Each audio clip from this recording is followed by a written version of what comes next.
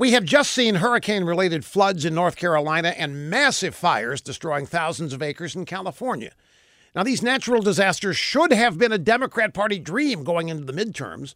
The Democrat drive-by media tried to scare people to death. They call the fires in the West record-breaking. The floods in the East, the worst in 500 years, all caused by global warming, climate change. They framed it as proof that Trump getting out of the Paris Accords is killing the planet.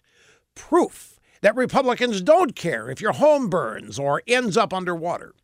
But now, one of the biggest drive-by fearmongers, the New York Times, admits these tactics are not working. On Tuesday, the Times sadly reported that only a handful of Democrat candidates are even talking about climate change in their campaigns. Environmentalist wacko experts concede that voters are just tapped out on all of this. Even Democrat voters don't want to hear about climate change, and they won't unless they believe it's a real-life threat. They're just not buying the hoax. Now that, folks, is what I call real progress, and we need more of it in a lot of other areas, too.